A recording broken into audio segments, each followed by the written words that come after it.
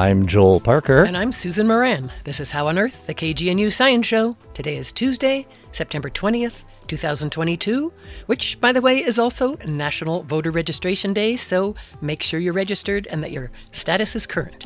Coming up, we'll discuss how brilliant and wily ecosystem engineers, beavers, are gaining believers for their ability to enrich habitat for other species, making landscapes less susceptible to wildfires and floods, and help humans survive in an ever-warming climate.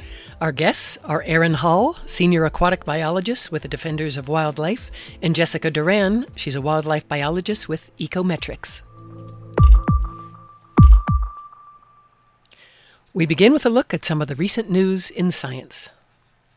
A new report published yesterday in the journal Nature Human Behavior urges communities around the world to foster respectful communication between people with opposing political views. The need is urgent, the scientists say, because right now there's too much incentive to, quote, caricature and mock those on the other side. The scientists point out that these days Republicans and Democrats assume they're being demonized by the other side anywhere from 50 to 300% more often than it actually happens. This us versus them mentality damages a community. But demonizing an outgroup does offer an advantage. It's a quick way to increase engagement. So, on social media, in partisan news and commentaries, quote, users are incentivized to increase antagonism, facilitate the spread of misinformation, and stoke both tribalism and moral outrage, unquote. To reduce this us versus them mentality, the authors advocate more political ways to reach compromise, such as open primaries and also ranked voting, where voters list their top 2 or 3 candidates, and instead of turning to a runoff election, the overall majority candidate wins. The authors also recommend that people with opposing views have the courage to build skills that allow them to talk with each other in respectful ways. Who are the scientists writing this report? They include researchers from Duke University, Northwestern University, Johns Hopkins University, the University of California at Berkeley, Stanford, and a nonprofit known as Essential Partners. Essential Partners is best known for helping leaders in Boston on both sides of the abortion issue get together and talk. These talks happened after a pro-life advocate shot and killed staffers at a Boston Planned Parenthood facility. You can see the entire video interview about this on the Essential Partners website. Here's an excerpt where a leader at the Planned Parenthood clinic says she was terrified to go to the talks. This is why she went anyway. The most important thing that I learned as part of the dialogue is that there is no more fundamental or profound responsibility of a leader than to understand the differences of opinion that are around you, not only between you and your opposition, if you will, but between you and those who are on your side. A leader of the Boston pro-life movement said this about their conversations. I have to tell you that I was very scared. I did not know my opposition except as they were portrayed in the media. And I was terrified of the hostility that I was going to meet when I sat down to talk with these people. But very early on in the talk, in the dialogue, I realized that I could like these people. Really. That these people were as committed to their position as I to mine, and that I felt that we could develop a relationship, and we did. We came to love each other in spite of the fact that neither one of us changed our opinion in the least. In the new report published yesterday in Nature Human Behavior, the scientists contend that respectful and caring connection between people who hold opposing political views can help rebuild trust. For How on Earth, the KGNU Science Show, I'm Shelley Schlender.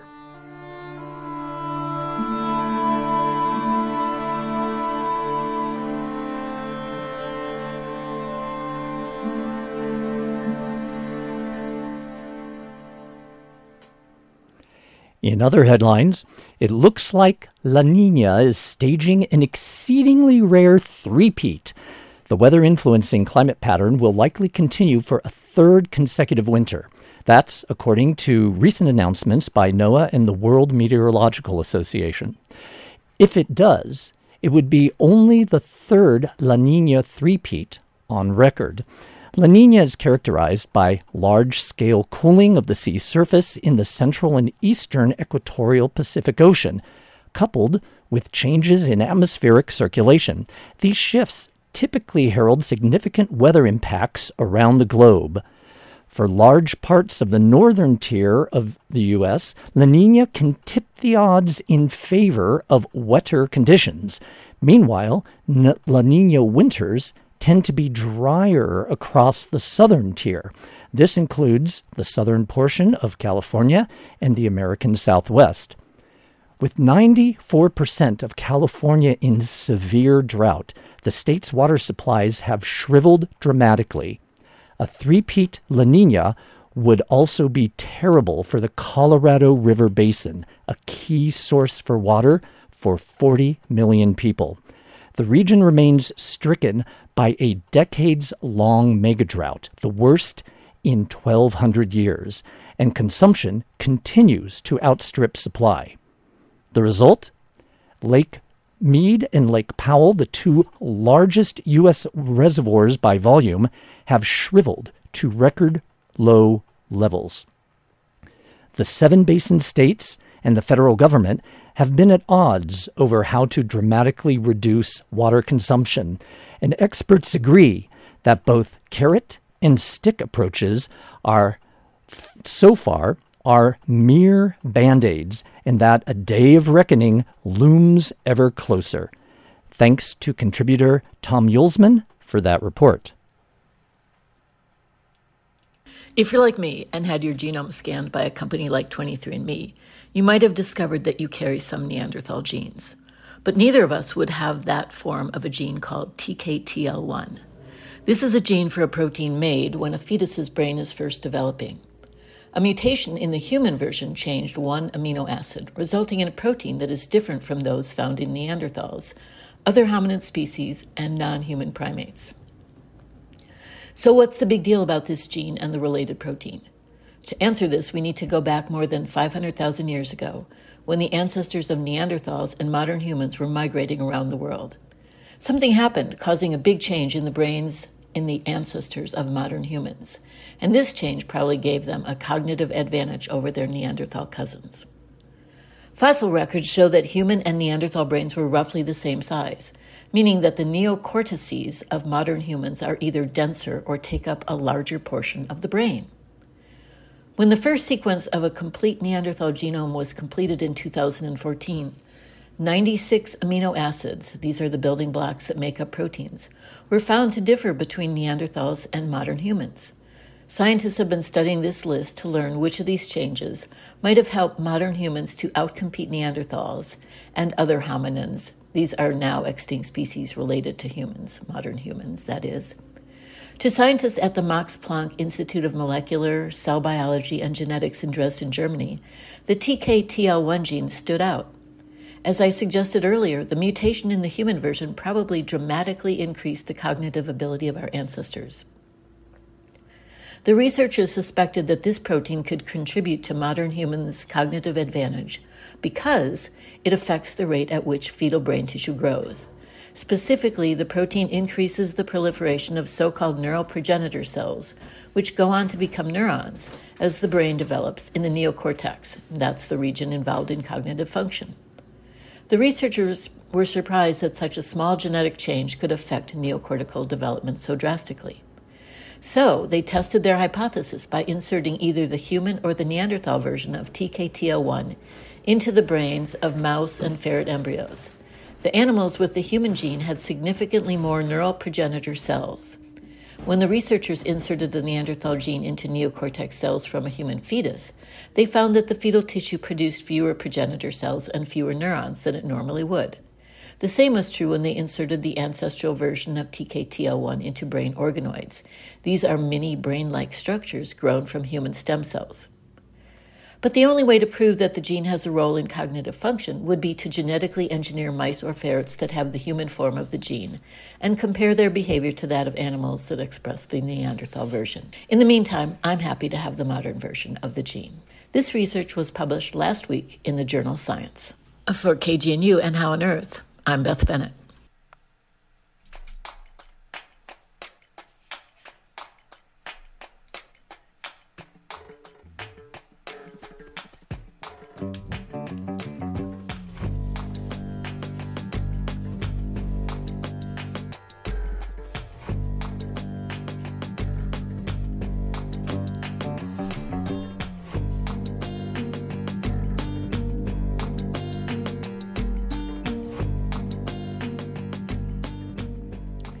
Some people consider them pests, while others praise them as saviors of ecosystems, maybe even the whole planet. Whatever your impression is of beavers, those furry, swimming rodents the size of a small dog that shape wetlands and the dams they build, they're gaining more and more attention among scientists, as well as landowners and government agencies. That's because a growing number of scientists are showing that beavers are an effective and cheap weapon in the battle to make humans and our landscapes much more resilient to climate change, droughts, wildfires, floods, and more. Our two guests today are so-called beaver believers. Through their work in the field on private and public land, they're studying the benefits as well as the complications of bringing once plentiful beavers back to landscapes throughout the American West. Jessica Duran is a wildlife biologist with Ecometrics. It's a group of scientists devoted to improving ecological health to areas in Colorado and elsewhere. And Erin Hall is senior aquatic biologist with Defenders of Wildlife based in Denver. Jessica, in fact, is in the field somewhere near Kremlin, so she's joining us via phone. Thanks so much for coming on the show, Jessica. Oh, thank you. Thank you for hosting it. I'm excited to talk about it. Great. And Erin, thank you for coming in the studio from Denver. Yeah, good morning. Thanks for having me. Great. So I want to dive in and say what inspired me to do this show now on beavers is I was struck by this paper published just earlier this month in the journal Bioscience, where a group of scientists led by this guy, William Ripple, proposed that beavers, along with wolves, should be a major piece of the so-called America the Beautiful initiative. That's basically the ambitious executive order that President Biden signed soon after taking office, setting a goal of conserving at least 30% of U.S. land and waters by 2030. Jessica, I want to start with you. You're right there in the field. So why do you think they're this important? What makes them so critical, along with, say, beavers, as a species in preserving and shaping landscapes? Jessica? Wow, that is a lofty goal. Yeah. So, I mean, I've been studying beavers and beaver-mediated wetlands for quite a few years now, and I think what strikes me as being so important about these systems is primarily that they're a naturally occurring system, right? So there are a lot of benefits of beaver-mediated wetlands that are being studied and published on right now, and that is awesome, and I would expect that we would keep studying these systems and find more and more benefits. But really what I think is such an amazing opportunity is that these systems used to be so widespread across our whole continent that if kind of as restoration practitioners or as land managers, if we can start to get these systems back on the landscape again and enough of them in connected areas, it can be this self-sustaining system. So we don't really have to engineer or invent something new. We just have to enable what once was.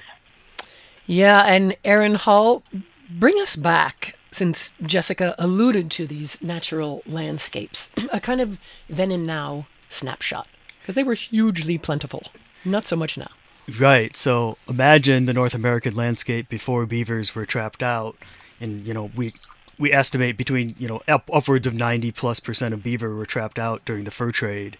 So just imagine, that loss of influence on the landscape, And you're talking kind of early, mid-1800s is when Exactly. they were pretty much decimated, Yeah, right? exactly. So, every stream in North America, except for like really dry streams in the Southwest or really steep streams, would have had beaver on them and would have had beaver complexes and beaver dams and beaver lodges, every half a mile, every mile, like every stream would have just been chock full of beaver. So, what we think of as a healthy stream now is, that sinuous ripple and run. Like, that's not really what the baseline should be looking like, right? It should be, beaver dam and wetland and beaver dam and floodplain and all of that. Like, that's the baseline of what these habitats should look like Messy, in North America. Complex, Yeah, and moist. messy, complex, lots of different microhabitats, lots of surface area, lots of groundwater.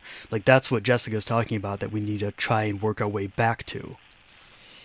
And Aaron Hall, maybe if you could describe some of the top benefits that you're looking at and have already been researched, the ecological and also economic benefits. Right. So again, thinking about what beaver do to a landscape, they take a rather plain, simple stream and they put a dam across it, and they put a dam across it because they want deep water for their own safety, right? That's their safety zone. That's why they do this. And they do it selfishly for themselves, but the benefit is that, by building a dam, pushing the water out, they're creating, more surface area of water. They're creating more wetlands, different wetland types. They're pushing that water down into the ground, and then that water resurfaces later on in the season. So they're really making, new habitat for other critters that need it, and, providing more water later on in the season for humans as well. Give an example of, since you're an aquatic biologist, how they benefit fish, particularly, well, some of the endangered species you're working with, but others as well. Yeah, so specifically here in Colorado, all of the native cutthroat trout, really benefit from beaver habitat. And they will use that as overwintering area, those nice deep ponds. These trout tend to live in smallish streams. So those beaver ponds, nice and deep, great overwintering habitat that they otherwise wouldn't have without beaver in the landscape.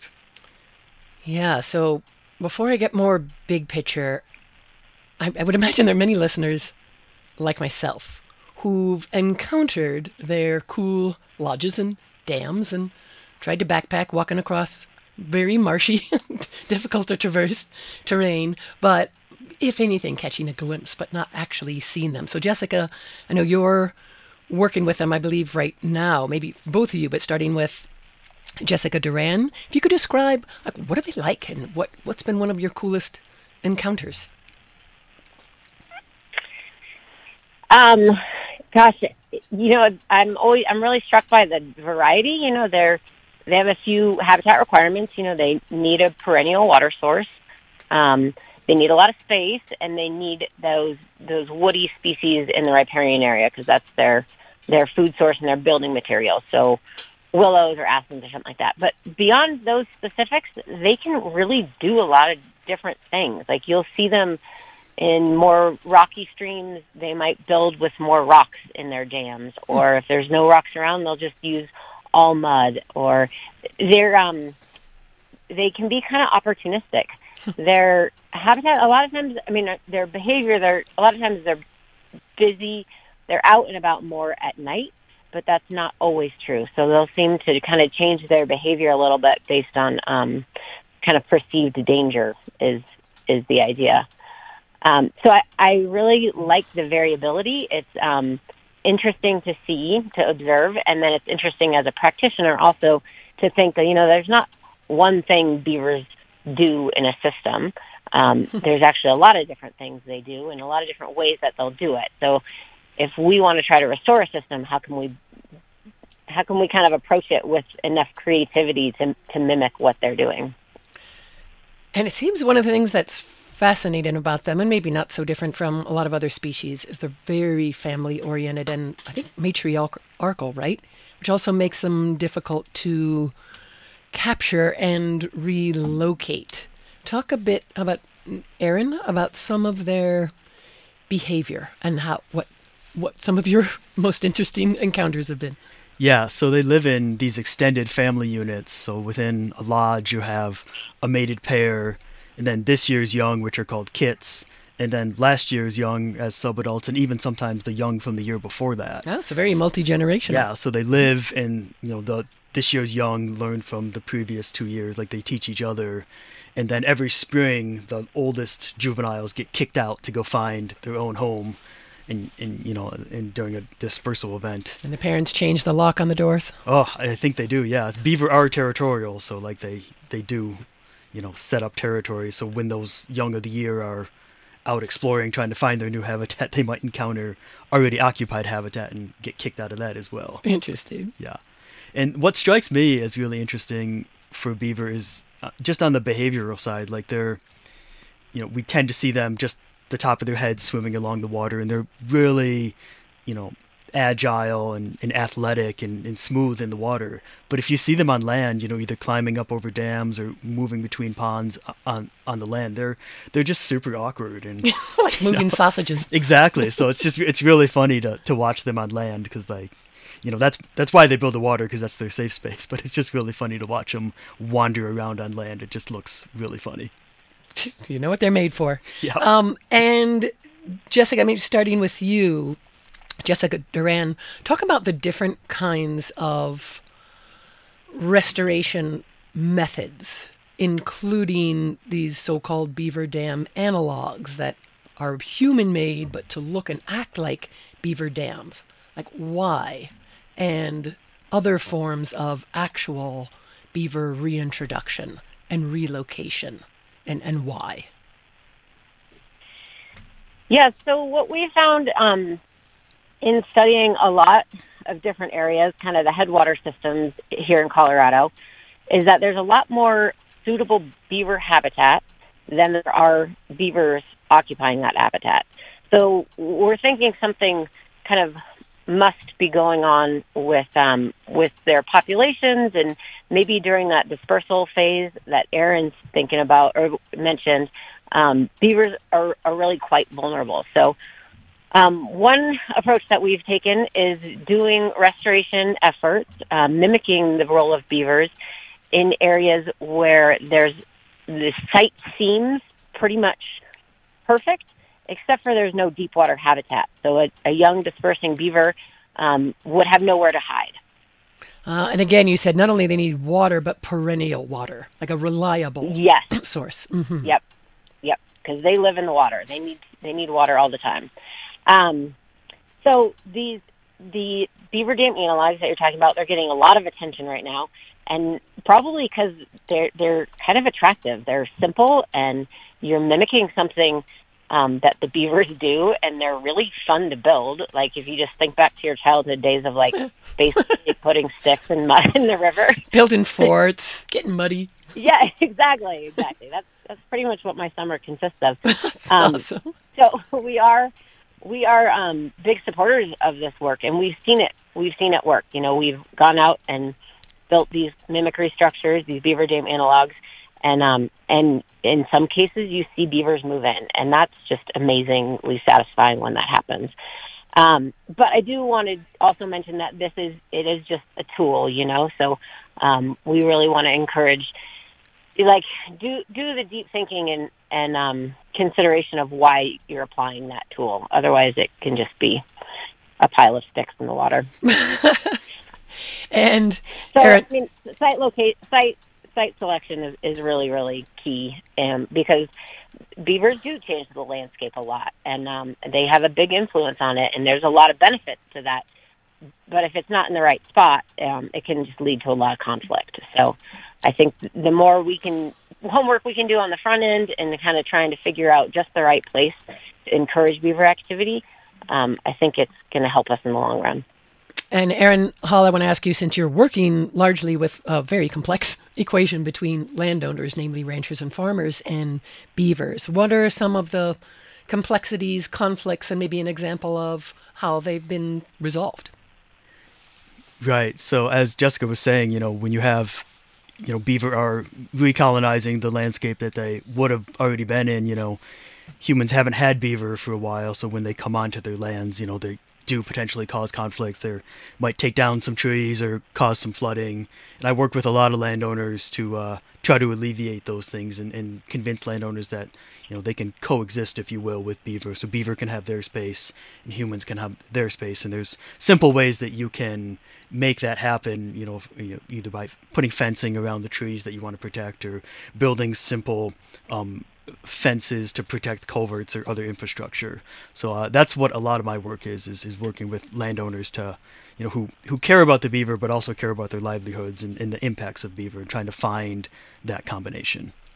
Fascinating. Well, so want to continue this, and we'll continue another time, including looking at sort of the national picture and where there is buy-in of state agencies and federal agencies. And it sounds like there's momentum on that front. So I want to say thank you so much, Jessica Duran, for coming on the show. Thank you. Thank you for having us. And Aaron, it was good to talk to you. Good to hear you. Yeah, same. And thanks so much, Aaron Hull. Thank you. That was Jessica Duran, wildlife biologist with Ecometrics, and Aaron Hull, an aquatic biologist, senior aquatic biologist with Defenders of Wildlife.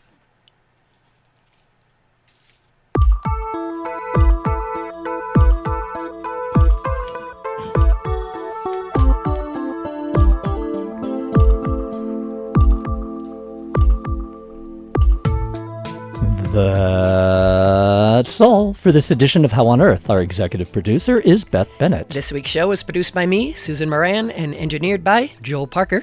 Additional headline contributions from Beth Bennett, Shelley Schlender, and contributor Tom Mulesman. Our theme music was written and produced by Josh Cutler. Additional music from Cider House Rules and Beats Antique. Visit our website at howonearthradio.org to find past episodes, extended interviews, and you can subscribe to our podcast through iTunes and follow us on Facebook and Twitter. Questions or comments? Call the KGNU comment line at 303-447-9911. For How on Earth, the KGNU Science Show, I'm Joel Parker. And I'm Susan Moran.